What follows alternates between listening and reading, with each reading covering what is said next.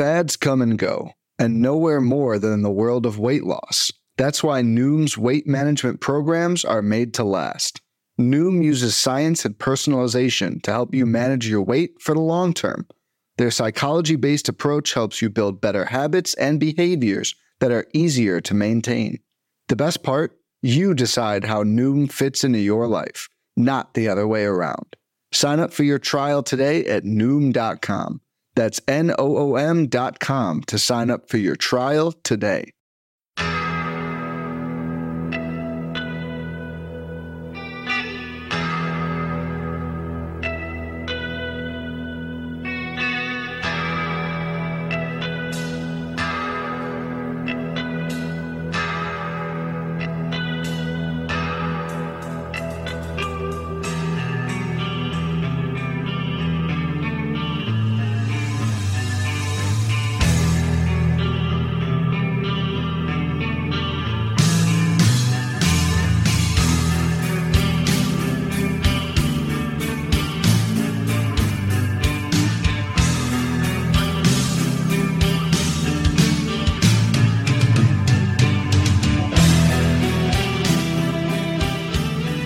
And welcome back, everybody, to another episode of Bench with Bubba, episode 599.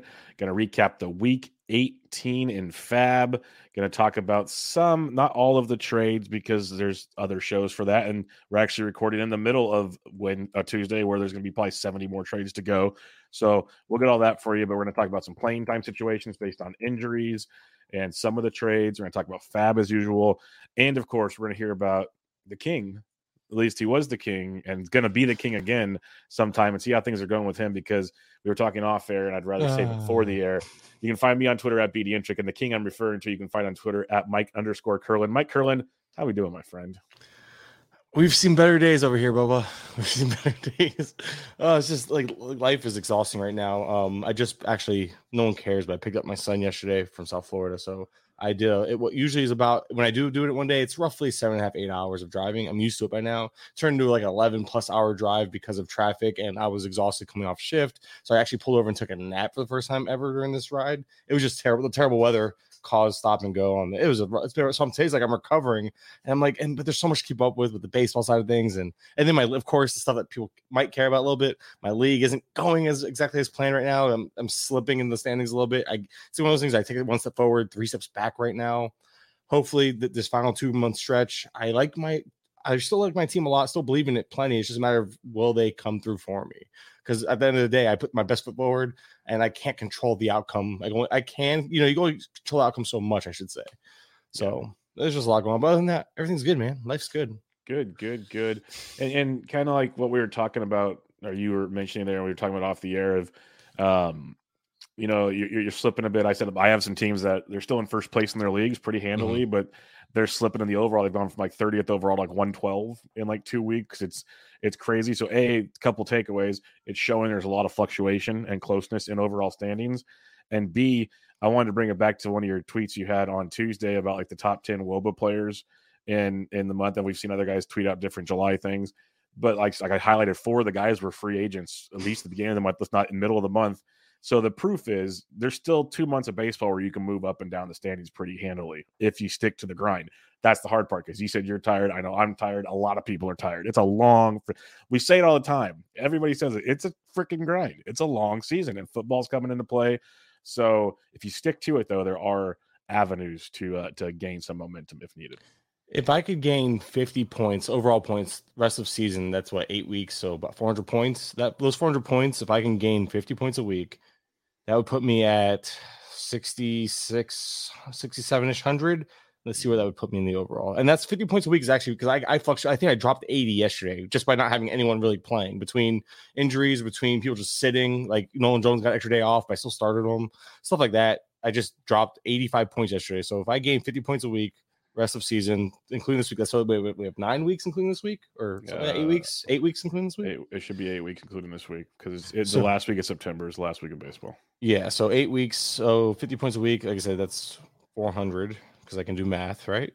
Yeah, that'll put me top top 7, top 8 in the overall. Wouldn't win it all, but it would be a nice big bonus compared to me being like 17th or 18th in the overall. Just goes to show you that like I obviously I always want to think big picture, but that's why you got to play scoring period to scoring period. And that's why this one, Bingo. I hate that I think I set myself up for a little more failure than I should have for the scoring period, because it's too late in the season to be risking taking zeros right now and stuff. And I put myself at a really big risk of possibly taking a 0. If Nolan Jones misses time or something, I might not have a replacement. So I was going to ask you what you did with him, because I sat him once I saw he was not in Monday's lineup. You might not have had options. I get it. That might have been a thing. I played the risky game. I played the risky game of starting him most places, but especially in my main, because first off, it's a core series. Even if he only plays 2 of 3, I thought maybe there was a chance to pinch hit. Still could be great. Yes. If it really was cramps, I do expect 2 of 3, which is kind of the big thing here. 2 games in cores versus 3 games from a streamer, depending on who was available. But for me, part of the issue was I got a little greedy with my stashes, and I have 4 guys on IL on my bench, which is causing a bit of an issue. And I probably should have thought strongly about dropping one of them, but like I have Mullins nearing a return. I have Woodruff finally nearing a return, which that was a terrible idea to stash him. We can talk about that as a whole too. Stashing him was not a smart move, even with my team. Why? Because we were hoping for maybe like an early mid-July. It took so long, or what? What was the reason why it was a bad stash? Because now he's coming back, so we can't even think about that anymore. No, it was because it was prolonged into. Well, I mean, if I'm lucky, I'll be lucky to get 6 weeks. So what is that? 7, 8 starts if I'm lucky. Yeah. Now, if he comes back and is absolutely electric and elite and the ace that he was drafted to be, then it could be worth it. But it's one of those things where it's hard to justify holding on to that spot, not utilizing that roster spot to turn and burn and maybe landing on something else this whole time, because now I'm banking on Woodruff being Woodruff for the rest of the season, which is far from a guarantee coming off an injury, especially when that's kept him out this long. With that said, my team being in the position it's been, I always was able to, I never had to really think about using, I think the reason why I'm starting to have that regret is because like right now where it's like, it's crunch time and I've set myself up looking forward a little too much, at least again, for 1 week. This week, I'm hoping to get through with minimal damage and losing points, or if I'm lucky to gain some ground, that'd be great. But I set myself up poorly this week for the first time in a while. So I must let my guard down. Maybe I overthought it or underthought it, realizing that we only have, we have less than 10 weeks left, and every scoring period is amplified right now, in my opinion, especially when you're chasing the overall. And I kind of dropped the ball here. And I'm thinking maybe like that's, again, I'm happy to have him now because he's a couple weeks, maybe two more rehab starts away. Yep. But it's one of those things where it's like, maybe I'm projecting my thoughts of coming up short this week onto like how I managed him all year, because it was very team specific. Holding on to him for me with where I've been all year with pitching and having the solid options on my bench and kind of playing the whole 3 relievers some weeks and stuff, I was able to maneuver it just fine. But maybe it's not him. Maybe it's other guys. Like maybe Royce Lewis, I shouldn't have held on to this whole time. But middle infield's so bad in my league that like I lost India. So it made me want to hold on to Lewis again, because now I have India that's hurt. And India was playing hurt, which makes sense why he sucks so bad. So I don't know. Lewis was really the bad hold at this point. Like I was fine holding him, but I should have probably dropped him last week when it got to a little bit of a roster crunch. And this week I definitely probably should have. It's just hard because like I know if I drop him, I won't be able to afford to get him back, for one. But 2, he's probably gonna be back in 2 weeks. So it's like, is dropping him for 2 weeks really worth it for a guy like, I don't know, Bryce Terrain, just because I know Terrain's not getting me zeros? Like that's the type of guys I'm looking at too. So it's part of like, like it's not like Story's out there for me to stash and hold. When Story comes back, do I try to make that swap? Probably, but do I have the money to get Story? Probably not. So it becomes an issue of like, do I stream to guarantee these play appearances that could be almost negative production if like depending on who I get, or do I hold on to Lewis knowing what he could be, comes back, plays 5 out of 6, 5 out of 7 every week, but has the potential to be difference making down the stretch. So I'm having a hard time justifying making these moves. And I don't know if that's part of that's adding up again, but my team as a whole has just been kind of slack outside of McCormick, outside of Massey, who I added last week, which was a solid week. My team's just been kind of lackluster on offense. So it's like, I'm losing more points on offense than I'm gaining in pitching, even though I'm gaining some points in pitching right now. So it's one of those things where it's like, I've lost, I think, a total of like 400 points since the All-Star break, and it's been a slow, steady, like a slow bleed, man. It's just been aggravating. But anyway, enough. I had to get that off my chest. It's been I haven't been on the show, and I've been intermittent. That's why I was letting you have the floor, man. We're getting back to it. It's been intermittent. It's just our schedules haven't lined up, which is unfortunate, because I really enjoy this show every week, and it gives me a chance to get this off my chest. But it's one of those things where it's like, I'm questioning my moves now because obviously something's not working. So I'm questioning my strategy. So I got to kind of put it out there just because if maybe somebody will comment on the show and be, hey, this was what I think. And maybe it'll just spring a thought, but it's like right now, something's not working right now. I'm trying to figure out what it is. Or is it just a matter of be patient through this week, reassess and get those final 7 weeks, really be really strong down the stretch for those final 7 weeks. 7 weeks is still plenty of time to make up points. It's just one of those things where I really think every scoring period matters in FBC right now, and I'm not attacking it the best way I can. So it's I got to hurry up and fix that and not get lazy. Luckily, I don't do a whole lot of football stuff, very minimal, and most of it's just for my own fun. So I should be fine. I think it's just one of those things where life's been really busy, and maybe it's just an excuse. Maybe I've just been lazy. I don't know. It's not like me though. It's not like me. I've been crushing. I've been crushing it all year. So it's not like I'm ready. I'm still ready. I'm still good. I'm still full baseball mode. I'm still in the mood for the game. That's the thing. So I don't know why I'm not. It's performance anxiety, maybe. Yes, yeah, that's all it is. It's all good.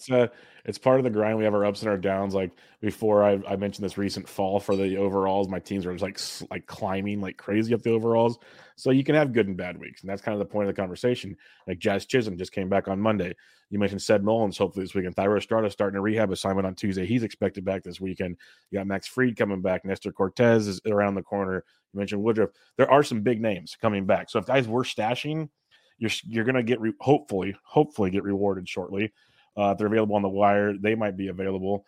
Otherwise, it is what it is. But there are some, hopefully, I'd say, resources coming to your teams if you're doing that. But yeah, it's going to be interesting to see how it plays out. You mentioned Thyro Estrada. I think that's a very interesting situation because you have Wilmer Flores. But I can already finish that sentence for you right now. He'll play first base full time because Lamont Wade's all banged up. No, that's fine. But I was also getting the fact that you also have and somebody that I'm not even that high on, but we'll talk about because I did get him in FAAB. But like Marco Luciano's playing in the infield spots. I know Brandon Crawford's still in the mix, but he's not what he used to be. It's just a very crowded situation for a situation that shouldn't be so crowded. And I'm just curious. Like I know Flores, here's the thing, Flores will play as long as he's hitting, but the second he stops hitting righties, he's gonna go back to platooning. It's that simple. So we know that that could just figure itself out over the next week or so. But it's just one of those things where I'm looking at this team and like Casey Schmidt's still factoring against lefties. And he's playing horrible. And he's been awful. So it's one of those things where like Luciano, does his run end this weekend when Thyro Estrada returns? I think it could. What I would do personally, I'd have Casey Schmidt's run end for a bit, give Marco a little longer of a shot here. But we'll see how that plays out because you can put Wilmer Flores over to second base, let Luciano and Crawford do their thing, or actually Thyro would play second base. That was the whole point of this conversation. But you could have Flores play first base or DH. That's definitely an option because they're losing bodies. Yastrzemski just went back to the IL. Wade, like I said, is banged up. They traded for AJ Pollock, so they still have him on the IL.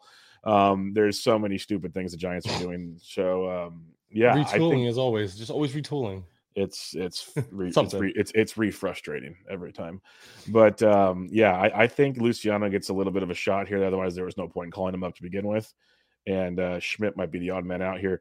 Like every time I want to give up on JD Davis, he like puts together like a 2-week stretch for like, okay, that's the JD Davis we know. And it's like, and then he does, and like I was there Saturday when he hit the walk-off on the first pitch. I'm like, okay, there's JD Davis. Where the heck is that been for a while? But Flores is good to go. I'd ride that until the wheels fall off. Gotcha. Yeah, just thought I'd ask because you're as plugged in as I am into playing time. People tend to have a better, someone who follows the team as closely as you do. 100%. Yeah, I usually defer to that. Like again, I can tell you what I'm seeing, but I can't speak to the feel of the team because I don't watch them or monitor them as closely as someone like you or George or et cetera. So for sure. All right, let's do some news and notes and some playing time discussions here before we recap FAAB for the week. Again, tons of other trade shows. I'll be doing a trade show with Bloomfield on Tuesday night if you guys want to talk about that. But I just want to see all the dust settle before we overreact because one move might lead to the team making another move, and everything we talked about is pointless right now. So let's stick to our plan here. Jonah Heim. This one's near and dear to my heart because Jonah Heim was my most rostered player out of draft season. Jonah Heim is having an amazing season. And Jonah Heim has a massive tendon issue in his wrist that perfect world, 4 to 6 weeks. I am realistic and thinking they'll be lucky to have him by the playoffs because they're going to let it rest, and he still might need surgery after the rest. It's not a good deal. And I dropped him. We'll talk about that in ad drops. The biggest reason is it's a wrist injury. So even if he comes back to catch, which is dicey to begin with, how's his hitting going to be? This is a nasty deal. So regardless, add, drop, whatever with Heim, playing time wise, it points to Garver. But what's your thoughts on this one? Yeah, I mean, right now you're actually getting playing time out of Sam Huff and Garver of late. Sam Huff started 2 straight. Garver has started 5 straight. So that shows you kind of who. Yeah, they'll show. I think Garver is going to get the most out of this though, and Garver is hitting a lot better than Sam Huff. Huff really is kind of that epitome of boom or bust. Of he's going to hit you a home run or he's not going to hit you at all. And over the last 5 games, he has 11 plate appearances, 1 home run, and that's his only hit. So season, by the way. What happened? That's his only hit the entire season. Yeah. No. He's got 2 singles, but since getting recalled on the 22nd, 1 hit for home. You're right. Yeah, that was so. Like, that's why it's kind of who he is. Like he can hit on a hot stretch. He could do full Joey Gallo and hit like 250, 275. While with like he was hitting almost 300, just a home run bench. Holy shit! Yeah, well, he's also I think a little bit old for the level too is part of it. So, but one of those things with Huff is that he has a lot of swing and miss in his game. Huff is he'll provide power in bunches, but I just don't know how I could see them. This is a team that by the time we're done recording could easily trade for a catcher. Like Yasmani Grandal would be a great fit for them type of thing. I mean, they're already all in. Grandal kind of fits that, I know he's older, but at least it fits a need and probably a better bat than both these guys, I would argue.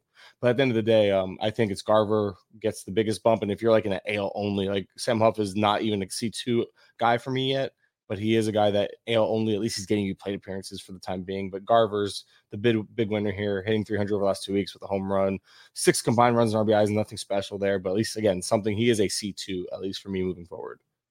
Okay. Mitch Garver. Yeah, I do like Garver. We'll talk about him in ad drops, but yeah, played much better. He's going to pretty much play every day via DH or catcher. So I'm with you on that one. And if you look at 12s right now, Garver's only 40% rostered. So you got that going for you.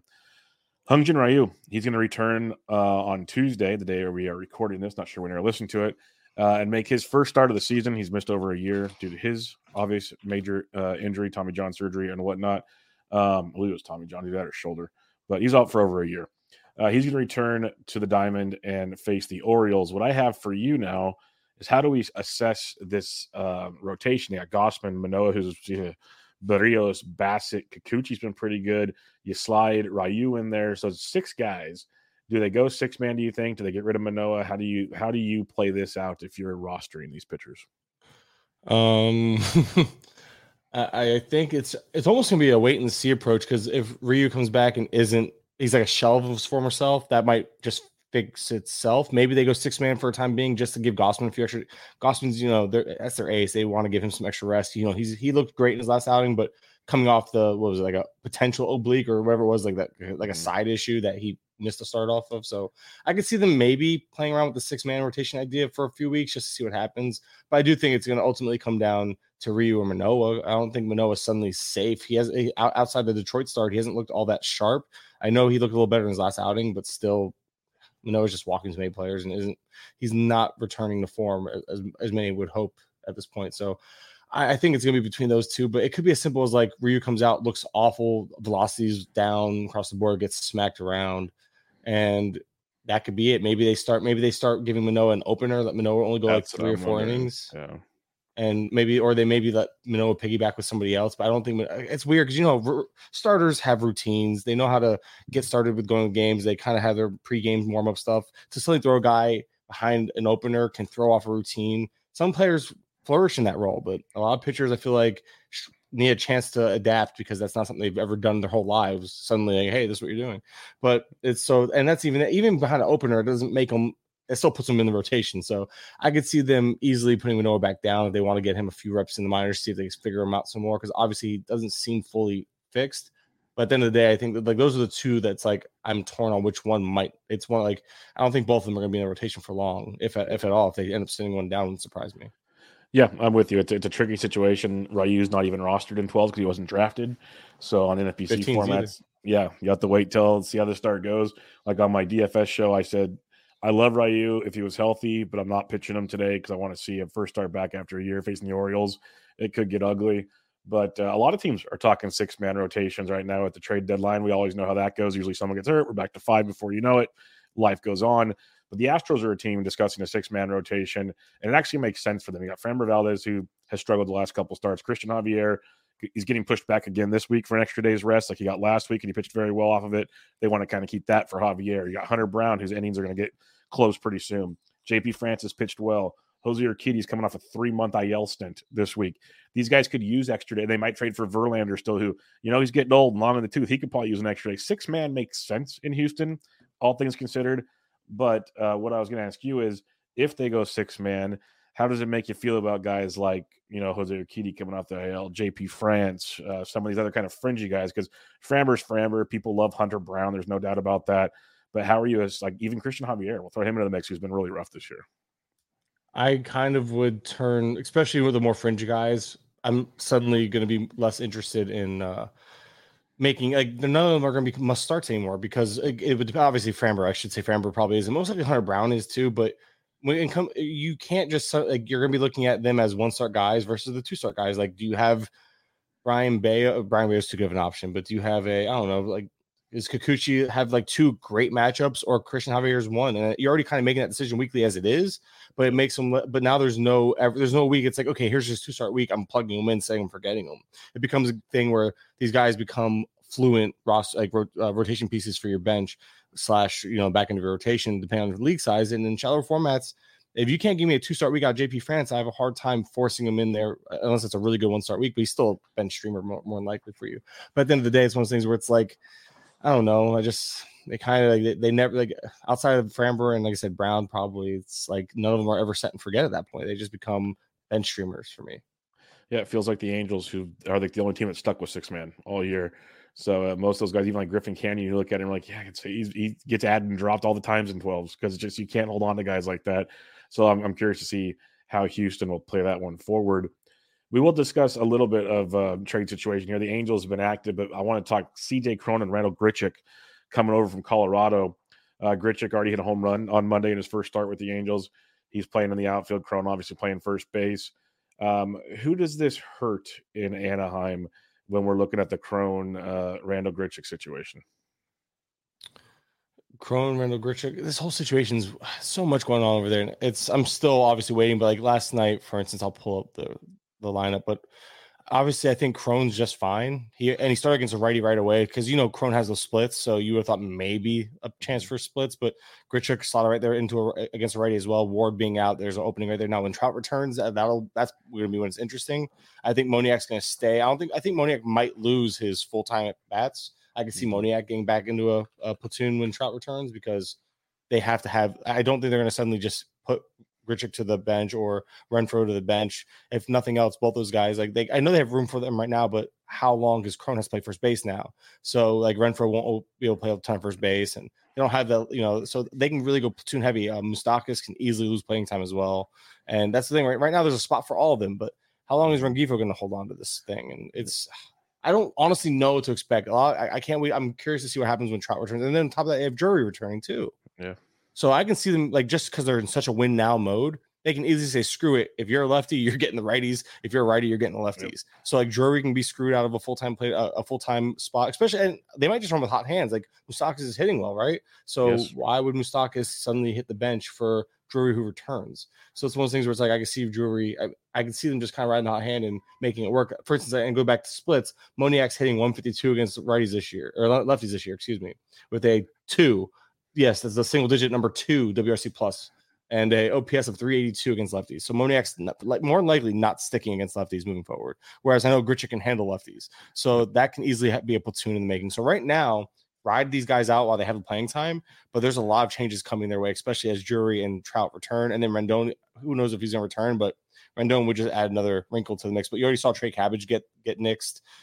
Neto's back. Neto's going to play every day. Escobar's probably most likely back into a weak side platoon already. And outside of Ohtani, Trout when he returns, and Neto, I don't see a whole lot of full-time guys. And Rengifo has it right now while he's playing well and deserving the playing time. We also know how Rengifo, if you look at his past split issues, he hasn't been great against righties over his career. So does Rengifo, once he slows down, he probably ends up right back into a platoon against lefties more than righties. And right now, they've been facing a ton of righties, but right now on the year, Rengifo still has a 896 OPS against lefties with a 144 WRC plus compared to a 649 OPS and an 80 WRC plus against righties.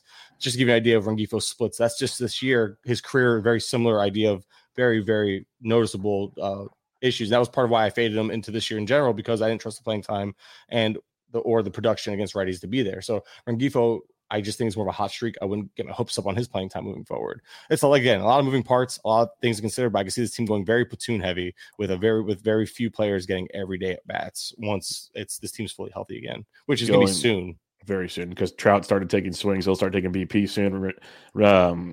Drury's supposed to be coming back this week, I think. Well, that's what I heard. Any day. So they're going to turn full Tampa Bay Rays on us. I could see this being a Tampa Bay Rays / Giants situation where hot hands will stick, but for the most part, I think it's going to be pretty platoon heavy. We'll be streaming guys off the wires. I'm curious about Renfroe. Renfroe's kind of the fringe option of I could see him staying every day just because he's such a solid defender, solid all around player. So I could see him sticking in the outfield because and Trout's going to need frequent days off and all that too, which will help his playing time. But it's one of those things where I see 3, maybe 4 bats full time for this lineup moving forward once everyone's back and healthy, which again, next 2-3 weeks, this is going to suddenly be a real big cramp. So pay attention or just, follow the Patreon and I'll keep you up to date. There you go. Real quick, let's just talk to the Rocky side of this one because it opens up interesting situations. Like Michael Tuglia is a popular name. Elias from Montero has been up and down. This might keep him up for a while. Britton Doyle is a guy. Brendan Rodgers just came back. That's big if you're a believer in that. It probably helps Nolan Jones stay even more locked in to what we love. Who do you think are some of the bigger benefactors here? Because, man, when you look at this roster resource page, it's disgusting, especially on the bench. So you mentioned it. Brenton Doyle's he was already getting mostly regular playing time, but this just probably secures his playing time. There's not going to be any more random days off type of thing. It's probably going to be as secure as it's ever been, which is, again, it's been very strong lately. Crone and Grichuk being out, that obviously opens the door for Nolan Jones to get regular playing time. He shouldn't platoon as heavily. Toglia has already seen his playing time increase, playing 5 of 6, including a start against. Oh, he sat against the last lefty, but he started against 2 of the last 5 that they've faced overall. Eliuris Montero, I think he's just going to return to a platoon role. He was kind of in one before Jones, kind of his day-to-day. And Blackman's coming back soon, so that could change that. Blackman's, I saw news right before we started something about his, he's actually not starting his rehab assignment tonight like he was expected to, so I don't know if there was a setback or something. So, but that's the thing. I was gonna bring up Blackman until I saw that. So I saw so Blackman, he's gonna eventually, but I can see them, for instance, like Profar, if they might be able to deal Profar before the day's over. True. And then there's another spot that's open. So it's one of those things where if whoever's getting playing time right now outside of Montero, I think will keep it. I think Toglia is going to hold it for a little bit. Chris Bryant's still not nearing a return type of thing. So it's just one of those things where even Harold Castro is going to get playing time right now. And he's always been a strong side platoon guy for the most part, but I think it's just more secured now. So it's but yeah, the biggest winners are probably Toglia. Obviously, Brendan Rodgers is going to play as much as he can handle, and maybe Coco Montes gets back into the mix. I know they just called him back up, but he was platoon initially when he got called up the first time. Probably falls right back into a platoon again, but just a name to kind of know in case there's another injury or trade. Coco Montes has flashed power speed in the minors, and even at the major league level, he just struck out too much and couldn't be consistent. But yeah, it's I think Toglia is you mentioned him as the name, and I mentioned 3 or 4 times because it's kind of the obvious name that's poking out right now that he's playing every day. He's batted 6th the last 2 games against righties, and so he's moving into a better spot in the lineup, and he should have more secure playing time, especially as long as first base is available and outfield, which there's plenty of both. So Nolan Jones should be back, though. Could probably bump him down a spot or 2, but we'll see. What are your thoughts on Brendan Rodgers coming back from the IL? Is going to basically be locked into the middle of that order, which is weird. No speed. He's never stolen a base in the bigs, but it's got maybe 10 to 15 home run type power. He's only got 2 months of the season left, so who knows what he brings to that table. But he's only 2% rostered in 12s, probably somewhere in 15s. So what are your thoughts on Brendan Rodgers?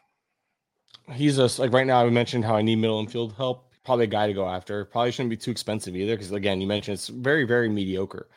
Projections, this is the type of guy I would kind of just look at the projections for. He's projected for anywhere from 4 to 6 home runs, which is not bad, just nothing special. But the batting average is actually a bonus. So if you buy to the projections, most of them, I think 279 from Steamer is the lowest projection rest of season for him. If you buy into the projections being realistic, even though he hasn't hit over 266, I lied.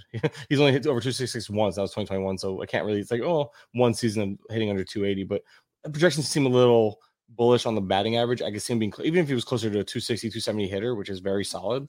I think he would be kind of like a 15 team middle infield, like plug for now. Like if you're hurting, like if you lost India, if you had Jordan Westberg, who's not really playing or doing well, if you're waiting on Royce Lewis to return, I'm speaking from experience here. It's just right now it's just really crazy. Like that's kind of where middle infield is for deeper formats. So if you didn't get Michael Massey, if you didn't get like even what's his face Monasterio from like who's playing decently, but I feel like he's in that conversation with Monasterio where it's like these guys are playing, if they're going to hit, great. And they're just playing every day. Just get them in there, give me my play appearances. That's where I see Rogers in that middle infield mixed 15 teamers. I don't see him as being 12 team relevant just yet. All right, let's head to Minnesota. You mentioned Royce Lewis. Let's talk about another teammate that can't stay healthy, Alex Kirilloff. It's not the wrist this time, and he was swinging it good yet again. This is a tradition unlike any other. Now it's a shoulder injury, which they're hoping they caught early. We'll see. So he's going to be out of the IL for how long? We're not sure. But it probably locks Matt Wallner into regular playing time is the way I see it. But how do you assess this Kirilloff situation to maybe benefit us in fantasy? So Wallner he started against a lefty yesterday. So he's already a step in the right direction. Don't know if that's going to hold, and we can see them add. I'd be surprised if they add another outfielder because they have so much depth that there's rumors about Larnach being traded from this team. But Willie Castro's a bigger winner now. Like he was already playing every day, but like you know how his playing time has been up and down all year. This kind of just secures more playing time even. Not that he needed the security necessarily, but he's just been a guy that's been so in and out of this lineup that they're losing they're losing other options to keep him out of the lineup, even if he goes through a cold spell type of thing. So I think Willie Castro gets more security. Max Kepler, he's been playing mostly every day, and that's probably going to hold up. I know he sat yesterday against the lefty, which is why Wallner got in. But I don't see that being the case too often because Max Kepler's actually been playing against lefties comparatively so. But to Wallner, so I could see. I don't think Wallner's going to gain much playing time against lefties, but I think Wallner's just more secure now in the outfield for sure. But when Royce Lewis returns, I wonder how that's going to factor because I think I saw someone mention that Royce Lewis won't play the outfield, but pretty sure Lewis not only can play the outfield, but did in the minors this year before playing third base and coming up as a third baseman. Well, he played the outfield last year. That's how he messed his knee up by going into the wall on a catch. They're probably afraid of that happening again, honestly. But where else are they going to play him unless they shut down Polanco? Unless Polanco gets hurt again, and that's the opening. And Polanco can play first base, and you move Joey Gallo back to the outfield. There's Polanco's, that. I didn't realize Polanco's done that before. I didn't realize Polanco played first base. You would think I would know that, but no. Him and Luis Ariz have had some first base. I remember Ariz. But I'm pretty sure Polanco did at some point last year. He plays third base, so he can play first base. I wish Julian, because Julian's awful at second. Maybe Julian can learn first base on the fly. I feel like that'd be such a good. Or Julian learns the outfield, one of the two. Or Julian or Buxton can stay healthy and play the outfield like he should. Oh, let's not be silly now, Kurland. Let's not be silly. That's not an option. You know, it'll all work itself out because these Twins, as much as they're fun for fantasy, they're also just ready for the next IL stint. So just let it play out. Someone's going to get hurt. The door will open for a spot for Royce Lewis. Yeah, but right now Wallner's the guy and I guess Michael A. Taylor technically can start getting a little more playing time because now he becomes the next man up in that outfield and can easily slot into center field as needed or consistently moving forward. So we'll see what happens there. But Taylor's been a strict weak side platoon bat for a while now, so I don't see him suddenly getting full-time run again. Yeah. But you never know. So at this point, it's Matt Wallner. Matt Wallner is Joey Gallo. Joey Gallo is Matt Wallner. So there's that. Einhart is Finkel. The Texas Rangers have been quite aggressive at the trade deadline, which has been great to see. So we're going to highlight their starting rotation now. That consists of Scherzer, Montgomery, Dane Dunning, Martin Perez, Andrew Heaney, John Gray, and Nady Eovaldi's on the IL for who knows how long because he's got a flexor strain that's healthy-ish. So we'll see how that works. But for now, it's a six-man rotation. Even before Eovaldi went on the IL, they've been talking, like Bochy and the team were talking about giving starters some days off and extra rest. They kind of want to use a six-man rotation right now. This is a better six-man rotation than the one we talked about previously. Well, maybe not. It's pretty close to the Astros. Let's put it that way. It's maybe more top-heavy than the Astros is. So how are you assessing this if you roster, you're going to play Scherzer, you're going to play Montgomery, of course, but your Dunnings, your Perez, your Heaney, your John Gray, who's been horrible since his blister situation. How are you rostering these players now? Well, outside of, you mentioned the top names here, Montgomery and Scherzer, I'm probably looking to move on from like a guy like Dunning. Martin Perez definitely. Heaney is so inconsistent, and John Gray, as you mentioned, hasn't been the same guy Is since. John Gray droppable? In 12s, more than 15s. I know I haven't really followed how bad. I know he's been iffy because every time I catch him on my recaps, I'm like, he just had another meh outing. Like, okay, like 6 earned runs. Last outing was awful, but the one before that was like no earned runs, but only 4 innings. But then the outing before that, 4 earned runs over 6, 3 over 6, 5 over. So it's been a lot more bad than good, to a point where it's like, if he's only getting one, if he's never going to give you that 2-start week where you can kind of at least get the strikeouts, I can see him being droppable in 12s. 15s is just, it's a whole different animal in 15s. You're holding him, you're streaming off your bench for a good matchup, but he's not a must start anymore. And he's not somebody you should start with even much confidence right now until he gets going again. So John Gray is a guy that, as much as I like him and I think that he can be better, it's almost like, apparently, I know it's a random tangent, but somebody texted me that Braxton Garrett was secretly dealing with a blister injury, and that's why those 4 starts happened. Bad start, and then last start he was better. Like, the blister injury was no longer an issue, and he went out and crushed Detroit. How much of that was crushing Detroit, I don't know, but it's one of those things where you don't always get all the news, but it shows you how blisters can affect even the pitchers on the hottest of runs, including a Braxton Garrett type. So it was just a random tidbit I thought I'd throw out there because it pissed me off that they never say anything. I kept starting and taking the beating out of Braxton Garrett. But yeah, so John Gray, though, getting back on point, because I'm so awful at that. John Gray just goes back to, he's okay, he's serviceable, he's a bench streamer. He's still 99% rostered in 12s. That's why it's interesting. I have a few shares, and I've just been sitting him. He's on my bench. I'm hoping he figures it out, but it's tough. Yeah. Okay, so who's available on the waiver wire, though? That's the thing. It's like, who are you dropping him for? True. Don't just drop him to drop him, but like if there's somebody with upside there, or if you need a certain stat, say you're doing great in pitching, you need hitting, do you drop John Gray to get a hitter to help stream to get you stats? That's why I want to have this conversation. So people think that way. It doesn't have to go pitcher for pitcher. It can go pitcher for hitter. Well, if I'm chasing, how about this? Well, it can be for pitcher, but if you're chasing saves, if you're chasing Ks, if you're chasing anything but wins, because this guy, obviously you want to stream him for wins potential, right? But now that he's not going to get 2 start weeks, or to be, he needs that 7-game week to get lucky and hope not to get pushed back on a start to get to get 2 start weeks, but he's going to lack. So you're looking at 7 more weeks after this, because this week is already locked in, right? You're looking at 7 more weeks, and you're hoping for one. I would say you're hoping for 1 2-start week, and even then, so right now you're not going to be able to get strikeouts from him, right? So right there, that's one category you won't get from John Gray. Ratios have been taking a beating, so you're not even getting ratio help right now. You're not. So that's 3 out of 5 categories. We're talking about standard roto. In points leagues, he's probably a negative, because other than wins, which he hasn't gotten a win since June 2nd, by the way. Else for sure. He hasn't gotten you a win since June 2nd, so he's not even guaranteed to get wins. You're just betting on the team context at that point. But right now, he has been getting. Obviously, he's not going to give you saves. Which Justin Verlander just got traded to the Astros. There it is. It was already. It was in deep talks.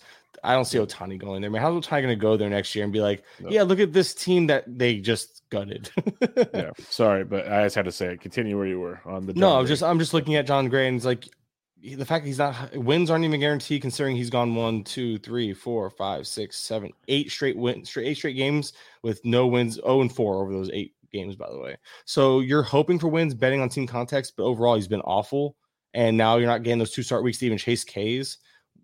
I could easily see you. I guess it's a long-winded way of saying John Gray is droppable if you're chasing a category elsewhere. Well, and let's clarify. This is if they go 6-man. Maybe they say no, we're going 5 still, and John Gray. Like if they stay on their 5-man rotation, Gray pitches against the White Sox on Wednesday this week, and then next week against the A's and the Giants. That's pretty dicey. Yeah, that's fun. You hold those. You hold yes. That. That's why I just want to clarify. I just want to clarify that we're saying this is in theory of the 6-man they've talked about. So keep that in mind. Yeah, 6-man. This is strictly if they go 6-man in Texas with John Gray, the way he's been scuffling. But I would definitely hope. But here's the thing. The thing is, though, is John Gray becomes either a bench streamer in 12s, because in 15s you're not dropping him, but in 12s he's a bench streamer. Or we just talked about that 3-game run. If he comes out of those 3 games looking awful, he's an easy cut. So it makes the decision. Cut, yeah. But the problem is you are going to eat those bad starts, because they are really good. All 3 of those matchups are really strong. Yeah, you're starting them everywhere unless you have God's gift of a rotation. That's the thing. So it's one of those things where you're probably eating those bad starts in spite of what you're looking at what he's done, and like you shouldn't start him. You shouldn't start him if you're looking at recent track record, but you don't ignore you don't ignore those matchups. You just don't. Like, that's a guy that should be start. Like, if you're good enough, like if you're lucky enough to have that good of a rotation, you don't need to start him for a 2-start week, then he's the type of guy that if you're not starting him in that 2-start week, then you really should reassess if you should have him on your roster. That's where you're at. Like, like we kind of scoff at the whole, if you can't start him during a 2-start week, you shouldn't roster him type of thing. That's usually overblown. But in this scenario, given these two matchups, given the matchups and given his name and the value and what he's done for your team, if you can't start John Gray in those matchups, you shouldn't roster him because you're never gonna start him elsewhere. So 100%. Reassess your roster and look at it after thinking about that type of thing. Let's quick hit through these last 3 here so we can get to some FAAB recapping. Jordan Hicks goes to Toronto. We know Jordan Romano hit the IL, and I'm worried it might be longer than the minimum just because his back injury continues to linger, and back injuries pop up a lot. So you got Romano back there. Swanson's still there. Yimi Garcia has had his moments as well. Are you still interested in Hicks being the man for now, or what are your concerns with this situation? I don't know what to expect. I honestly have no idea. I'm trying to think. I guess Hicks wasn't there. They had a save opportunity. I was gonna say they just had a save op, and it wasn't. I think it was Yimi got the last save op.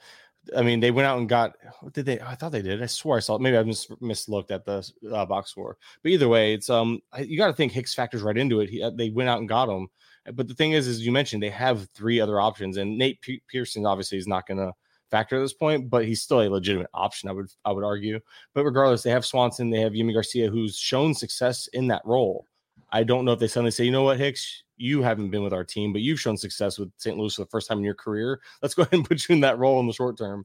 I think it could be a mix. I think it's one of those things like maybe they go with Yimi first just to see if you can hold on to it. Or they can either, I mean, you're not dropping Hicks right now. You should definitely add him and spec on the save ops, but we haven't seen him factor into a save opportunity yet or how they've treated a save opportunity or two. I want to see them, and not even just one. I want to see them do it consistently. Like, is it Yimi one night, Hicks the next? Is it Hicks? It's the second they give somebody back-to-back opportunities. Is it like straight 50-50 where we're just going to be annoyed the whole time? And either way, you're going to play because that team's good enough to go on a run where they can get a lot of saves. They can win like 12 in a row for all you know. And you can get like out of those 12 games, 6 can be saves and you can get 3 and 3. And that's still those are still 3 saves. And Hicks was picked up as a guy you were hoping to get saves out of. So Hicks is still in that. I think it's kind of an equal value move with upside for more. So like at the very least, you're probably getting a guy who's going to factor. And then Hicks arguably be the guy right away, but we just don't know yet. We haven't seen it. So you're not dropping him, and if he's available and you need saves, you definitely target him type of thing for Hicks. But it's just one of those things where I don't really have a real situation yet because we haven't been in a situation to see what they're going to do. In terms of St. Louis, are you team Giovanni Gallegos or team Jojo Romero? Jojo got to save the other night. Yeah, Jojo. Gallegos pitched 2 innings ahead of that though, so he did his job. I was gonna say, I think Gallegos might be in that role. They might just because that was the role he was in entering the year. Yep. And then I think that's the role that they want to probably keep him in moving forward. And he'll still get his saves. But if I had to guess, I would think there's a reason why they didn't go. They could have easily gone to Gallegos next man up if they wanted him to be the next man up. They didn't go there. Sure. And they kept Hicks in that role. Although Hicks earned it, they kept Hicks in that role ahead of Gallegos after giving Gallegos a very short leash initially with it after Helsley went down. So I do think it's going to be Romero more than likely. That's my read on it. But I can easily see Gallegos getting a couple 2-inning saves here and there like we've seen him do in the past. Couple minor league demotions here. Taj Bradley got sent back to AAA. It's been brutal. Talked about him on the first pitch pod, like over his last 4 starts or something. It's like 24 2/3 innings, 25 or 26 runs to score. Like he's walking. His K to walks 13.7%. When he was struggling before, he had still almost a 30% K to walk. So you're like, okay, we can live with that. If you are a Taj Bradley manager, how are you handling the situation? Because this is what I'm worried about. A lot of these young pitchers. We're getting to August now. Innings limits, tired, all those type of things are going to start slowly showing up. Yeah, I'm also wondering, they went out and got Savale. The Rays will probably go out and get one more pitcher before it's said and done, honestly. They've been in the market for every pitcher they've been linked to. They have the prospects to make it happen, too. They're going to let him work it. I think at this point, he's a drop because I don't think he'll be back up before September. I don't see him going down for 1 start. And, he figured it out after 1 start. Let's bring him back up. They played that game earlier in the year. This was like hey, we're going to send him down, let him get right, figure out what the hell's going on, and then bring him back up. That's how I'm reading this start. Because right now they only have 4 starters plugged in right now per roster resource. Yeah. But I can easily see them make, again, I expect another deal. They can platoon they can bullpen a game like they've done in the past plenty of times. They created it. They can do it. That's kind of the point. So it's one of those things where it's like, I don't really know what to expect. I don't think they're done wheeling and dealing. I see the Rays going in and making one more move for another starter. That's that's kind of that's my best guess what would happen. Where's Fleming at? I know I thought I saw Fleming's name. Is he nearing a return yet? I haven't seen any nearing return stuff in any of my reports that I do for first pitch. Yeah. So I figured he is. That's why I asked you. If he is, I've missed it. I have not seen any. He might be like slowly ramping up throwing, but I haven't heard anything about a near comeback. Let's put it that way. Well, what about Zach Littell? I forgot Littell's the name that could slot right in. He opened the other day.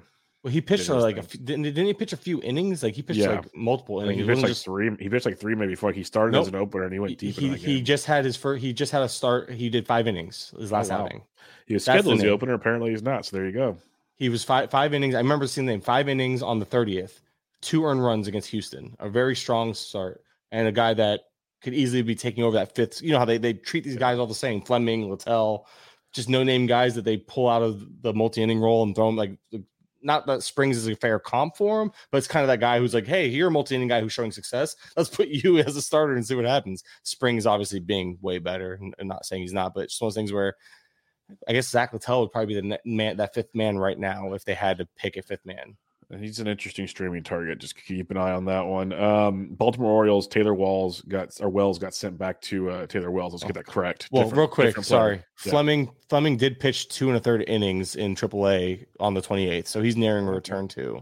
So they are getting. I even just searched him. I had no news on him, so that's interesting. I just happened to see his name the other day because I do for the way you do your. No, I literally just searched right now while you're talking on Twitter, and I couldn't find any new news on him. I searched the awful site that is NBCsports.com, but it was there. They had it. I mean, it's awful to look at, but I do find them useful for that still. Tyler Wells got sent to AA because it's closer to Baltimore, what the rumors are. He's supposed to be getting, like they said, he's getting tired. He's already surpassed his innings total from last season. And it's kind of showed. He was pitching really well in his last few starts. It's been a struggle bus. So he's going to get the Yuri Perez treatment, it feels like, hey, go rest a little bit. Then we'll kind of ramp you back up to bring you up for the postseason. The Orioles are also rumored to be in on a bunch of starting pitchers on trade. So this will probably be settled by the time this is available to be listened to. That's why I didn't want to go deep into trade stuff. But they got Gibson. They got Bradish. They got Grayson, who's pitching really well. They got Dean Kramer. In reality, some of those guys might need some innings concerns as well. Taylor Wells, are you just automatic drop, or are you kind of holding where you can? Because he was very effective before this little hiccup. Yeah, but I think I think the thing is you got what you got out of Wells. I'm okay cutting bait at this point because you don't know when he's coming back up. Is he coming back up? Is it another guy that we see in a month from now? You don't have time to. He's not elite, and I know he was good, but he's not elite enough to hold on to, in my opinion, at this point, because you just don't know how long it's going to be. And that's funny because he is 28 years old. He's almost 29, and they're treating him like he's 21. That's why I was surprised when I saw I got demoted for innings. I'm like, the dude's not. He's been good up until his last 3 starts. He just hit that wall, and that is concerning. I could see that. Like I said, I can see a couple. I see at least 2 to 3 weeks, which. If he's 2 or 3 weeks away, do you think he suddenly returns to being the guy he was? I know John Means is looking to return like near September, I think, too. Yeah, he's looking to return, and they're going to get at least 1 pitcher, if not 2. They have Cole Irving, too, that they can. I mean, not that Cole Irving's good or anything, but they have, they can stretch him back out. And so I'm not saying that these are better options than Wells by any means. But they have options. So it's kind of what I'm getting at. Yeah. And I do think that's why it's like, and Wells was good, but he wasn't great. He was a very strong back end rotation type. 12s, he's a cut easy, way easier. 15s, I understand the apprehension, but if I had him, I'd be cutting him. But I'm also starting to get back into that more aggressive mindset after being too passive and I told you my issues. I'm just annoyed with how I handled certain things. They also have Bruce Zimmerman in the minors. Not that he's good, but they have Drew Rom. They have Drew Rom. Drew Rom's was decent last year in the minors. I haven't looked at him this year, but just guys that I know that are on the 40-man and available to pick to come up and throw innings for them if they need. So, yeah, with all that said, Wells for me is a drop pretty much across the board right now, outside of your AL-only leagues, which even then, if you need innings, you got to do what you got to do, Yep. All right, there'll be much more talked about for the trade deadline and whatnot. We'll get you all caught up there in the coming days, but let's talk FAAB from Week 18. Doing 12-team OCs as usual. We'll talk about the most added players, and it's getting to that time of the season where I laughed even a couple weeks ago. Some of these quote-unquote big names not even getting picked up everywhere. So there are teams sleeping. There are teams it's that time of the year, especially in 12s.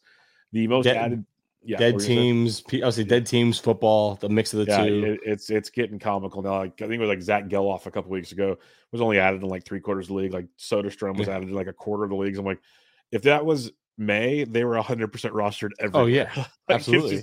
It's slowly disappearing, and that goes to show you, like everyone's saying, the closers, we haven't had closers to target, and that's the main targets this week. The most added player was Gregory Santos in 148 leagues, as high as $87, as low as $1.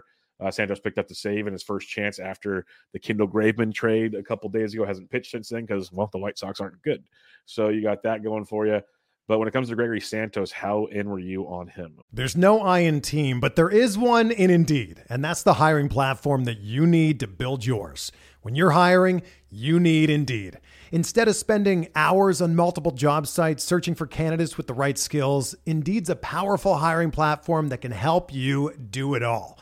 One of the things I love about Indeed is that it makes hiring all in one place so easy because Indeed does the hard work for you.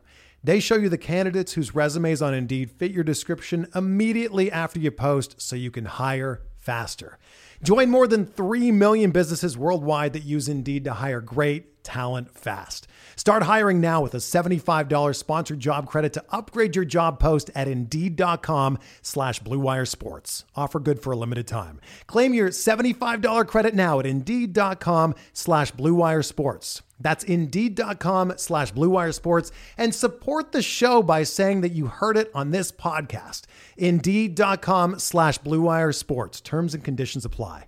Need to hire? You need Indeed. When it comes to weight management, we tend to put our focus on what we eat, but Noom's approach puts the focus on why we eat, and that's a game changer. Noom uses science and personalization so you can manage your weight for the long term. Their psychology-based approach helps you build better habits and behaviors that are easier to maintain. And they help you understand the science behind your eating choices and why you have those cravings. Noom's personalized courses are easy to follow and will help grow your confidence with tools you can put into practice on day one. The best part? You decide how Noom fits into your life, not the other way around. And based on a sample of 4,272 Noomers, 98% say Noom helps change their habits and behaviors for good. Try Noom today and see the results for yourself. Sign up for your trial today at Noom.com. That's Noom.com to sign up for your trial today. I just wasn't. Not because I didn't believe in the skill set or the opportunity, because if you needed saves, he was the guy. It's just one of those things where I can't even name another starter on this team outside of Cease right now, like without looking it up anyway. And so they already lack the pitching depth, like starting pitchers. They lack offense, especially if Tim Anderson actually gets moved, like is rumored. If they actually move off of if Grandal's out, if Berger's out, if these guys get shipped off, they're going to be bringing up guys, interesting names, but it's going to be like a AAA team at this point. And yep. I don't want the guy. Like, how do I really trust Jesse Schultens? Jesse Schultens pitching today. Yeah. Do I really trust him? I mean, Kopech's been awful. Tuki Toussaint, it's fun, but no. Clevenger, it's brutal. It's interesting sometimes, but that's the thing. I don't trust this team I don't trust the pitching outside of Cease days to get deep enough, and then the bullpen to be good enough to hold leads for where Santos is going to get a meaningful chunk of saves down the stretch. So the amount of I kind of wanted to wait and see. Like I've been stashing, and this is why you should have been stashing if you could have before this run, because although Santos is a solid name, and I think he is a solid get if you need saves, it's just one of those things where I don't know if I want to pay up for him on that. It's the team. It's like I would expect Carlos team Hernandez context is important. I expect Carlos Hernandez kind of would have been in the same price range had he been available, but he's been a very popular stash. He was added in 38 leagues for as high as $23. And I think if you look at that team, the Royals are probably better than I'd rather have Carlos. I'd rather and the other thing with Hernandez, he comes in all kinds of situations. They just want, because he's their best pitcher, period. They just want him out there. So I streamed him this week over Ginkel, and now Ginkel got a win, but Ginkel was also blew the save to get the win. Yeah, well, it was an unearned run. It was extra innings, but yes, it counts as a win on the same and good ratios in the process. But anyway, it was one of those things where Ginkel, he was the closer until he wasn't, up until about like 5 p.m. yesterday. So I made that swap. But one of the things where I expect Hernandez to be the closer by the end of today, hopefully. But it's been very quiet. I'd say it's been rather. I expected more. It's the final 2 hours though, right? We had 2 more hours before relievers go like hotcakes these last 2 hours, because they'll get the most in return, as we already saw with the Paul Sewald deal. Like, these are the prime pieces. So they're going to get, I like David Bednar's. You basically have to have certain teams like, okay, we're not trading Bednar. Okay, now we'll move on to Carlos Hernandez. That's what that comes down to. Yeah, I'm hoping, and that's the thing. Carlos Hernandez, and that's another thing. Like Santos, I think is safe. I think he's only 23. I don't think he's getting dealt. But like, there's a lot of these teams where like Brooks Raley, and I'm sure we'll talk about him. He's the guy that was heavily fabbed, even in at least in 15s. I'm looking at the main event stuff. He was the most added player, and I could see him being dealt before the end of the day. Like I could see the Mets being 4 men deep after the first. They dealt the first 3. So that's why it's like I was afraid to buy in on closers in general this week because I expect so much movement. I think Robert Suarez is probably one of the better ads because of all the hater rumors. I love that call. I told Bloomfield that on Thursday night. I like the Suarez concept. You just hit on Bailey's or Raley, so we'll pass on that. He's gotten 2 of the last 3. He's gotten 2 saves his last 3 outings. He's the guy if he's there. That's kind of what it is. He's the guy if he's there. He's added 170 leagues, as high as 71. Next up, and then I'll skip Giovanni Gallegos, 62 leagues, as high as 67. We already talked about him. So next up, though, is a guy that I know you and I talked about in our group chat and within the Discord as someone you've had trouble kind of buying into so far. And that is one Steven Matz, who was picked up in 69 leagues, as high as $31. And since rejoining the rotation on July 9th, like sometimes guys just need a timeout, and he got a timeout. And he's been very effective. 1.69 ERA, 3.63 xFIP, 5 earned runs over 26 and 2/3 innings, 27 strikeouts. He only had 2 Ks in his last outing, but he's allowed 1 earned run or less in 4 of his 5 outings. Kurland. Matz has been effective. Obviously, things can change. It is Steven Matz. We all know where this roller coaster ride can go. But right now, he's been very, very good. In a world, like we talked about earlier and on other shows, it is sometimes really, really, really difficult to find starting pitching out there right now. So Steven Matz, I grabbed him in places this past week for the 2-step. I think he's going to be a guy that sticks around for a bit. So with anyone else, it doesn't matter with anybody. You don't have to believe in it to win with it. You know what I mean? You don't have to like Santa Claus. It's cool. Yeah, exactly. He is Santa Claus. We know he's not real, but you're going to enjoy the Christmas gifts he's bringing, right? But we need more than one day of gifts, and he's been given that. He's been very giving of late. I appreciate that, but I don't appreciate it because I don't have him anywhere. But it was one of those things where it's like he came up against the White Sox, did really well across 5.1 innings, got crushed by the Nationals because the Nationals crush everyone randomly, especially lefties. So I guess that kind of makes sense. They just don't strike out. But then he faced the Diamondbacks, who haven't been quite themselves the last few weeks, and then the Cubs twice. So it could be partially Matt's just better, but also paired with Matt's getting a pretty favorable schedule for now too. I actually dug. It's funny because I looked at him today without knowing we were going to talk about him before he was on the outline, and I was just looking at, and I couldn't. There's no real. There's been some uptick in velo here and there, but not consistent. A small mix and pitch mix, but nothing that like stands out. So it's like I'm really having a hard time finding what has changed that has gotten him. Like I haven't dug deep enough. Like I probably got to look at his. I could probably have to go look at his like his location, where he's locating the pitches. Like where is he throwing them? Is it the arm slot different? Is he getting different looks? Is he getting pitches? Is he just more what's that word I'm looking for? More deception in his pitches. There's a lot of stuff you have to look into to try to find this stuff sometimes, or there's just no answer. He's just running hot, and that could easily be the answer. It's just aggravating because I think we know Matz can be good, has been good in the past. Is he finally just putting it together? And maybe I'm just not believing in it because of one bad start to the year when really this could be closer to what we should expect rest of the season. Again, it doesn't matter if you believe in it or not. You should be riding this out regardless. And that's kind of goes back to our Taylor Walls conversation where I was right about him, even while being very wrong about him, if that makes sense. Remember, like I told you this isn't real. And enjoy it while you can, and it's come crashing down. Yes. But Paredes, he continues to outproduce his metrics, and it's because he's just pulling everything in the air. He's going full Arenado. Yep, he's going full Bregman. I want to go Arenado. Same. Bregman. Yeah. If you look at Arenado's home runs over it's the last same thing. Yeah. It's what he does. He's the right-handed Didi Gregorius. Yeah, it's just one of those things where he's pulled. But the reason why it works for a Paredes type is because he makes so much contact, because he has really good plate approach. So I think that allows Paredes to kind of sell out for power without it being so detrimental to his underlying stats. That's a whole other discussion for another day. But my point being is that sometimes you can't find a reason to buy into something. It doesn't mean you shouldn't buy into it while it's producing. We like Brent Rooker, another guy that if you rode that great wave at the beginning of the year, great. But also know that if he starts sucking, that's probably the time to drop them. And that's kind of like people tend to hold on to these guys like, oh, I got the next breakout.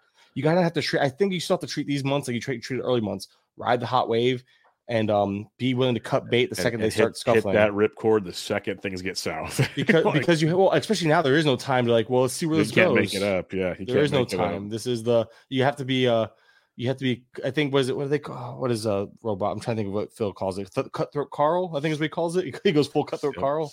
And I'm like, yeah, it makes sense. Like you got right now, you have to be that's why I'm mad at myself for not being more cutthroat. Wasn't Cutthroat Carl from Billy Madison, by the way? That's probably where he got it. Isn't that Cutthroat Carl? Because I think Cutthroat Carl was the assistant that became Billy's fan while the other assistant went to fight Billy. That's just me going down a rabbit hole because I love the old school Adam Sandler movies, but that's another podcast for another day. But this kind of transitions for us, not Cutthroat Carl, Steven Matz, and a rough lefty pitcher. Can we buy into this Santa Claus thing? And that is Jose Quintana, another guy. He picked up in 58 leagues as high as $34. He'll be widely available this week. I think people are still not buying it yet. He returned from the IL, made his first 2 starts now for the Mets, given the Mets are going to be actually, they're not trading hitting, so they still have offense. Quintana's thrown 11 innings, allowed 4 earned runs, 3 walks, 8 strikeouts, nothing dominating. It was the White Sox at the Yankees.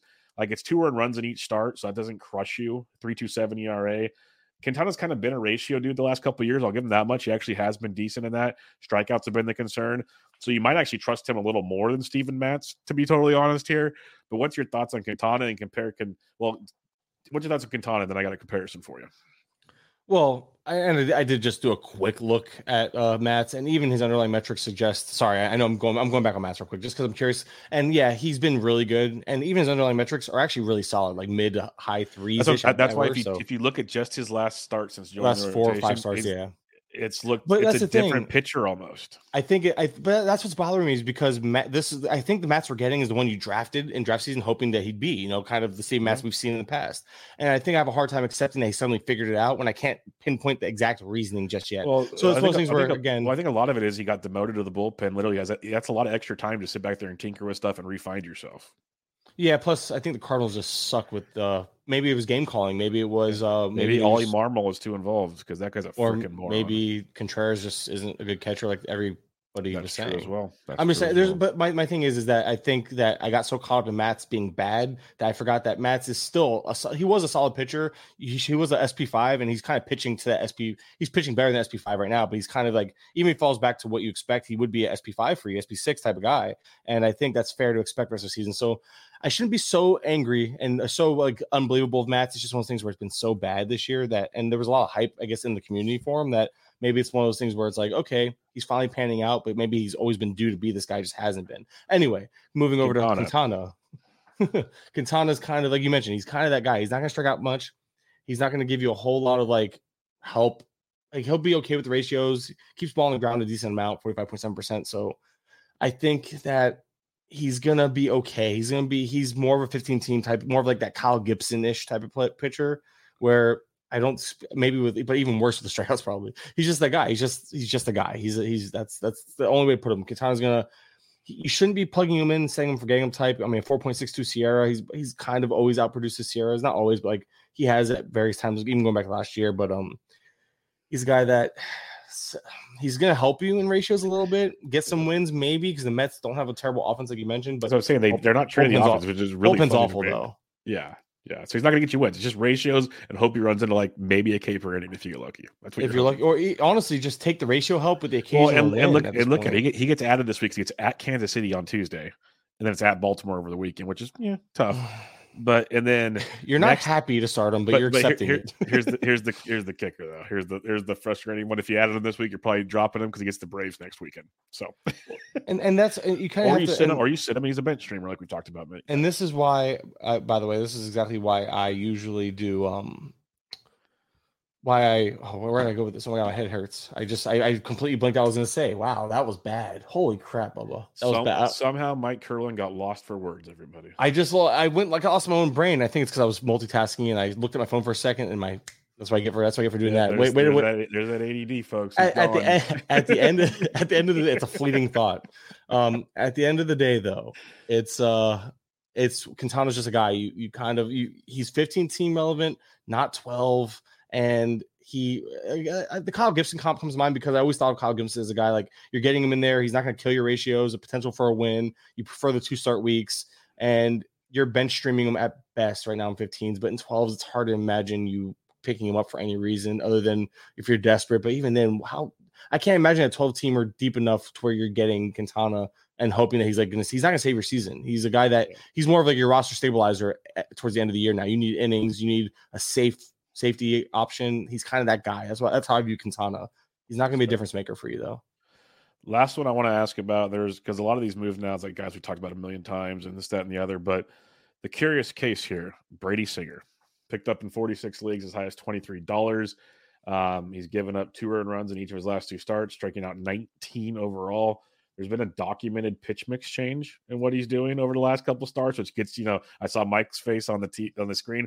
We all talk about it in the industry. When you see a pitch mix change, it kind of gets your ears perked up and you're like, okay, I'm interested. Like now we're in.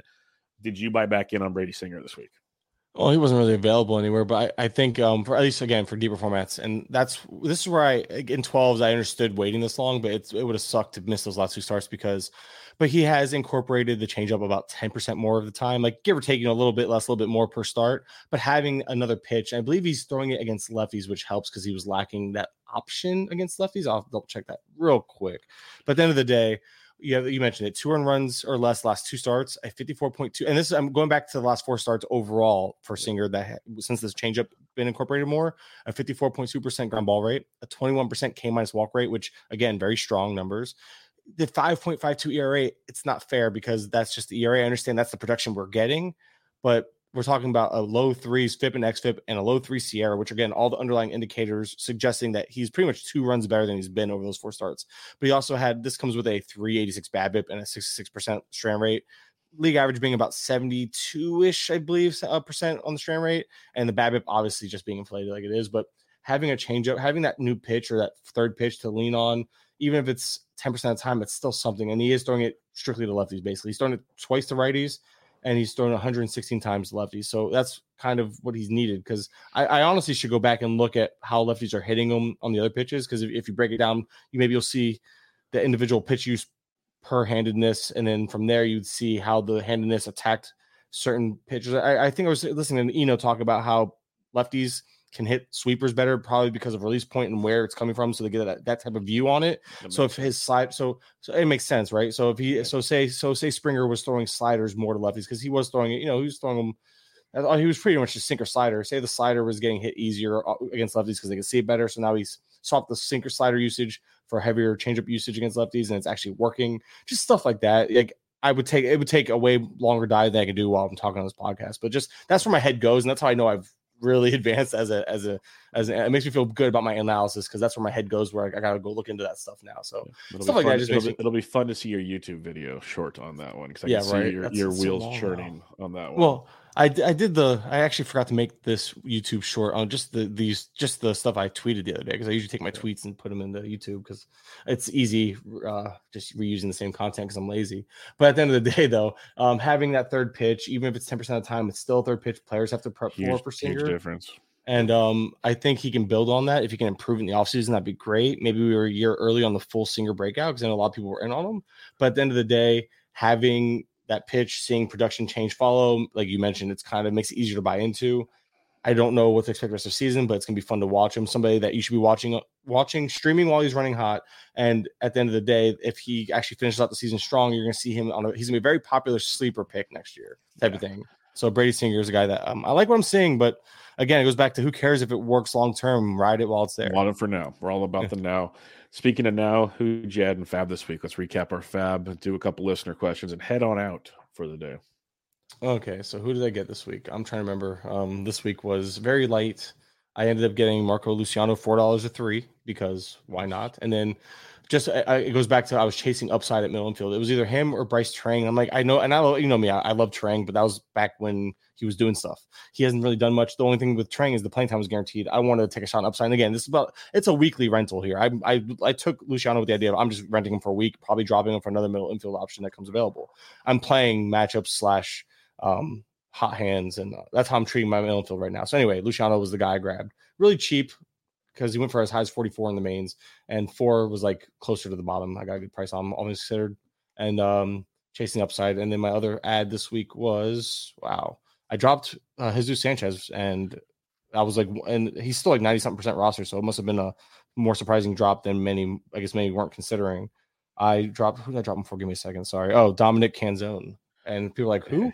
Because he basically picked up playing time right before the trade deadline, was batting fifth, playing against righties. I was really into him. I looked into him a little bit. He's very small sample, but barreling the ball really well, hitting the ball hard, kind of the combination you want, while also having a 90% Z contact, which for reference, again, league average. I'm trying to think of league average. It doesn't matter because anything over like 90% or above is like considered pretty much elite in zone contact. And Canzone was giving that while barreling the ball well, while hitting the ball hard. So I was like, cool. He's showing these skills you really want to see all together, right? Is it a hot streak? Is it a small sample? It's too small of a sample to take anything meaningful away. But the idea was playing time, middle of the order, paired with some interesting skills. And then he gets traded, and I lose a game already on Monday that he should have probably been starting. And although I think the trade for Canzone ends up being kind of a neutral move, like maybe he would have actually probably gains. Now he's probably guaranteed full-time playing time against righties. Whereas, they still had Alec Thomas, McCarthy, and Gurriel, among others. Like they were kind of, I think they were showcasing was the only reason why he even got the playing time, which makes sense now. But it was such a tight fit there that I think the leash was way shorter for Canzone there. I think now he can enter the Mariners lineup. They're expected to trade Teoscar, and now there's no reason why my boy Cade Marlowe, which I didn't add, which I wish I did because Marlowe is just fun guy I like him a lot in the preseason. But I think those are guys that like can be difference makers, or at least helpful in deeper formats, get more mostly regular playing time. Both are lefties, so both can probably platoon at the end of the day. But maybe the Seattle says screw the platoons, let's let these young guys play it out because we're going to rebuild and see what they can offer as full-time bats the rest of the season. I mean, they've traded Pollock. That was already one of their platoon bats. They're already going to trade Teoscar, it sounds like. So. And Teoscar is opening up full-time play appearances. They already had Tom Murphy and Cal Raleigh playing together in lineups, which you're DHing a catcher. That shows you where your roster. It shows you how you're. And the other part of that trade, Josh Rojas becomes an interesting middle infield option too. Or if you're desperate, I think because Colt Wong's been awful, and they've had Caballero or whatever his name is as well. They haven't really had a middle infield guy. I think Rojas goes right in there and has playing time again. So that's kind of the unsung hero of that trade that people might have forgot about. That we've seen Rojas with playing time. He can hit for decent batting average, and he could probably steal some bases on that team. Yeah, it will be interesting to see how that plays out. My FAAB results, though, this is where 12s get fun because you're all going to get like, what? So I had Brady Singer. 6-1, dropped Aaron Savali. The reasoning behind this one. Well, that was before the trade. Before the trade. Well, it was before the trade for one, and I've dropped Savali a lot this year, and that's the beauty of 12s because I have my notes text me when I did my FAAB. I needed strikeouts big time. Savali doesn't strike anybody out, just doesn't. And Springer all of a sudden is, so I was willing to take the chance in a 12. There will also be the chance I'll be trying to re-add Aaron Savali this weekend. I needed the build up on strikeouts. This guy doesn't give a ton of strikeouts, but I just put a small bit in. Ben Lively, 2 nice starts. Dropped AJ Puck 3-0. Lively's been very serviceable of late. And then I dropped my boy Jonah Heim out of Luis Campusano for $1. No runner-up bid. I'm so upset because I didn't need to go after him, but I would have been on him because I drafted him in my main. I haven't been. I wrote him up in the I was so in on him. I think that was one of our guys. Us at GT in general were really in on at price because he's doing now what we expected him to do at the beginning of the year. Got off to a rough start. Playing time was a question for whatever reason because the Padres are idiots, and then the injury. So, but hey. If he finishes strong, it's his gig right now. If he finishes strong, he's gonna be He's gonna be like next year's Sean Murphy, where he's probably gonna go around 10th at catcher with a chance to be better. I hope he's not next year's Wilson Contreras or William Contreras because we got burned by that. He'll be next year's Jonah Heim because people will still be focused on other people. I'd be surprised. You think he'll be low enough? I'm just thinking. I think he'll be like the 14th or 15th catcher off the boards. I'll have him ranked higher. I just like, for instance, like now I'm just going off on a tangent because I just love Campusano. I love him so much I don't know his name, right? Campusano is just one of those guys where like the power's there, the playing time's there. We see how the Padres treat catchers. He's gonna be. That's why I say next year Sean Murphy because I think he should be ranked right around that fringe top 10. Because I'm off the top of my head, you have Jonah Heim ahead of him, assuming that the wrist injury doesn't linger into the next offseason. You have Sean Murphy, obviously. You have Francisco Alvarez, JTR, and I'm sure there's a few more. Will Smith, and then it starts getting kind of in that territory of why wouldn't Campusano fit right in there? I'm not disagreeing with you. I'm just saying, kind of. I'm sure there's a name drafted. There's a name I'm forgetting, I'm sure, because you have to remember Varsho loses eligibility, Henry Davis loses eligibility. Danny Jansen will still get love. People love Danny Jansen. See, but I just don't trust. After Kirk might be the afterthought. We'll see how Kirk finishes. Yeah, he's hitting it good right now too. We'll see, because that's gonna be interesting. Anyway, sorry guys, you were. In my OC2, I added Mike Moustakis, dropped Owen Miller as a third base upgrade. Again, this is going to get interesting because these are all before the trades, folks. 6-0. Randall and I bid high in these leagues because I have more money than most people, so I want to make sure I got these players. Get your guy. Just so people understand, like there's a reason I'm up here. I added Randall Grichuk, dropped Shane Bieber, 4-0. Added Brady Singer, dropped AJ Puck 4-1 in that league. In my other OC, I added Jose Quintana, dropped Miles Mikolas 1-0. Added Ben Lively, dropped Logan Allen 1-0. I just wanted the 2 steps because I need to accumulate everything in that league. I need all the pitching help I can. So it's going to be I'm punting ratios, given those 2 guys have actually given good ratios lately. And I'm looking for anything else I can get my hands on at the position. And that should do it because nobody cares about my other leagues. They just want those ones. All right. Let's talk a couple listener questions and then head on out for the week. It's great to have Mike Kurland back on the show, everybody. Joe G, he asks, any of these bats stand out to add in deep mixed roto? Matt Wallner, Adam Duvall, Kepler, Brent Rooker, Luke Raley, Jose Siri, Dom Canzone. Deep mixed roto, who do you prefer out of that group? Wow, I'd have to honestly, that's a lot of names to look into. I know the well, for me, it's Kepler out the gate because he should be available in non-deep leagues. But yeah, these are all streaming bats, to be honest. Kepler's been rock solid. I think you go with Kepler right now while he's running. You know how Kepler could run hot right now. He's hitting 326, 2 home runs, 10 runs, 6 RBIs over the last 14 days. So that's a guy that's like you want to have him there. Obviously, I'm biased towards Canzone, but I think Canzone's very much a wait and see guy out of those names, and I'm saying that with the bias of I'm looking forward to seeing what he can do, but he's a guy that he's more of your watch list out of those names. And then Wallner, Siri are interesting. Siri's always interesting. Siri's always like one strong run away from being like a rock star for 2 weeks. It's just how he is. Siri just runs kind of like that. Right now he's hitting 250 with 2 home runs over the last 10 days as well. So it's kind of like pick your poison. I think Kepler is the safest for playing time. For power, if you want a little bit of speed upside, Siri, although hasn't stolen bases lately, can. So you can kind of go that route if you're chasing speed. But a lot of it's need based. But if you're looking for playing time and production, Kepler kind of checks both those boxes right now. Yep, I'm 100% with that one. Ryan Bloomfield asked, how did Kurland convince Trader Jerry to trade for Dominic Canzone? That's just a tongue-in-cheek one, of course. Little Book of Calm says, process-wise, how do you find or even stream stolen bases on the wire? Is it as simple as sorting the wire by stolen bases over the last 14 days and crossing your fingers? Or do you incorporate time to first, sprint speed data, etc., and scout upcoming schedules? You want to go first on this one? I know there's some guys that go super deep into the schedules and everything, and like I have my ideas, but to me, it's like in this era of everybody running, schedules is a little less as it used to be. It's still valuable, don't get me wrong, but for me, it's a lot of I'm looking at guys that just steal a ton to begin with, prospects that come up and steal a ton to begin with, and then have the playing time, so they're getting on base, they're doing their thing. So a lot of it to me is I'm fortunate I don't have to stream steals because I'm crushing steals as it begins with, so I haven't had to really worry about that. But it's like, for instance, like when Samad Taylor comes up or like Maikel Garcia comes up for the Royals, these Royals guys where they run a ton of the minors, and this team likes to run a ton. Well, they become a little more valuable for you, but you still need the playing time, and that's why like a guy like Samad Taylor is really only for the deepest of leagues because he's not playing enough to get that luxury. You got your guys like Alec Thomas and stuff. Well, yes, we know they run. Go grab him. Go. That's kind of how I look at it. There's probably a much more scientific and better approach to it. But this is the caveman in me where I just kind of look at the situations, the talent, and I roll with that. So how do you approach steals? So it's not too different. I actually like to keep it simple on this type of stuff. First off, you mentioned it. Who's available? Let's start with like who's there? Is Travis Jankowski there? And if you look at what he's been doing, he's still like 1 to 2. Crazy. He's running but the thing is it's not only is it a skill set. I don't care how slow or fast you are. Freddie Freeman's not fast. He's stealing bases crazy. It's a skill set for some people. You have guys like Ketel Marte for years who's always been fast and never stole bases. Speed is honestly, I can't say it's meaningless, but it's one of those things where trust me, my whole life I've said it's overrated. Yeah, well, the drug or because of other reasons, because speed, the drug, can actually be helpful, I'm sure.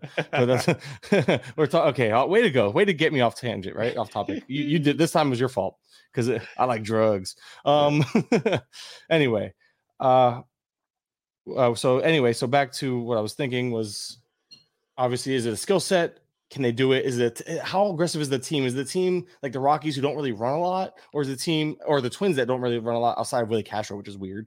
But like, you gotta go look at team and get the idea of what the team likes to do. Well, is the team going to be very favorable towards running? And if so, how aggressive are they? And then you can kind of like, all right, cool. So this team, so it checks the boxes. Okay, this team doesn't mind running or likes to run. This player has a path to playing time. They have decent on base skills. They don't have to be good. They just have to get on base, right? But obviously, you want them hitting higher in the lineup, because the higher in the lineup they hit, the more likely they are to run, or the more opportunities they have to run, assuming that they get on base more. But it's a matter of, it's just kind of keep it simple. Let's look at schedules. Okay, cool. And if you really want to get into it, I like to look at opposing teams, but not so much the pitchers as much as the catchers. Like, you can kind of get an idea of, like, the Guardians can't really stop people from running. So if you have a guy like Jankowski, who was readily available and is readily available still in shallower formats, he's batting second for the Rangers. He's been getting on base. He's been hitting well overall, and we know Jankowski can run. So he's kind of checking all the boxes, and the Rangers don't mind running. So right there is a guy that's like a perfect stream right now. He's not available in a lot of leagues. So I'm trying to think of like a deeper league guy, but you mentioned prospects. You can see if it's a skill set of theirs. And but yeah, it's really simple. Like, I'll look at oncoming schedules, try to get as many games played as possible. And if you're lucky enough to pair games played and playing time and all that with bad catchers, that's just kind of a cherry on top. I could care less about the catchers at this point. I want a guy who has the path to playing time. I want a guy who has the skill set to do so, and a guy that and kind of pair those two first and kind of let the rest fall in place. Because at the end of the day, you don't want to chase a guy like the days of where Gerard Dyson, they don't really have those pinch runners. They exist, but they're not like they used to be, where you can get Gerard Dyson, who might start one game a week but still do 3 or 4 bases just because he's pinch running every other night. Yeah. That type of thing isn't there, and that's honestly not the best way to approach it anyway, because you just never know when those guys are going to be utilized. But I don't know. I think you keep it simple first, and then you get more in depth. I think you need to get more in depth the deeper you go into the format. So if it's a really deep format, then you kind of have to be really in depth, because then you have to get the guy who might get the chip in steal for that week. But that's beyond what I'm willing to do for saves right now. Yeah, I'm 100% on board with that. So, yeah, I always approach the KISS method in life as most often as I can. But, some situations obviously deserve a lot more in-depth stuff. But when I'm just streaming stuff, it's pretty much keep it as simple as you can. That's the way I look at it. And we'll see. Sometimes it works. Sometimes it doesn't. That's fantasy baseball in a nutshell, folks. And that'll wrap up another episode of Bench with Bubba. So, Kurland, as always, thanks for joining me. Hopefully we can make this work again in the next week or two. But any final thoughts? I believe I'm available both days that you usually are for the show next week, so we should be good, at least for one more week. Final thoughts. I have one more article for The Athletic for the year, and then the rest of obviously, I'm already starting the write-ups for the GT stuff, because I still do the Savant stuff. All the news, I've been trying to keep tracking, like posting in the same format to make it really easy for people to follow. So you've been keeping up with all the injury news, all the trade stuff. I've been putting it in the Patreon write-ups as well. And then, but the rest of the season, we're still going to do the Savant recaps till the very last day, and lineup stuff up until the very last probably period. I don't see the point in doing it beyond that. But then after lock, well, once the playoffs start, I actually like to look at the playoffs content too, and I do the same playoff content. Because what I'd like to do is I take the same playoff information and I monitor what the team does from like signing and trade stuff in the offseason, and then compare like, okay, well, this guy the last 3 weeks and into the playoffs did this, batted here, and then we could expect them to kind of start off there in the year. And so there could be some give and take there. So I do like to keep it going into the playoffs for the Patreon, and then we have and then we jump. I usually don't take too much of a break, maybe a week or two from but I get bored. I start doing my player analysis really quick because I'm in such a habit of doing it. Sure, I take a few weeks off like anyone else does, but like not like every day for a few weeks. It's like 2 days off. All right, cool. I'm looking at like 10 players today and do write-ups. So like anyway, the final thoughts are never final with me. They're always going. No, they're not. But that'll do it, folks. Make sure you follow Mike on Twitter at Mike_Kurland. You get all the goodies there. You can find me on Twitter at BDentric. We'll be back with you guys next week to recap FAAB. Probably talk a little more playing time situations. We get the full fallout. It's like Oppenheimer around here with the trade deadline and much, much more. But this was Benched with Bubba, episode 599, week 18 FAAB Recap. Catch y'all next time.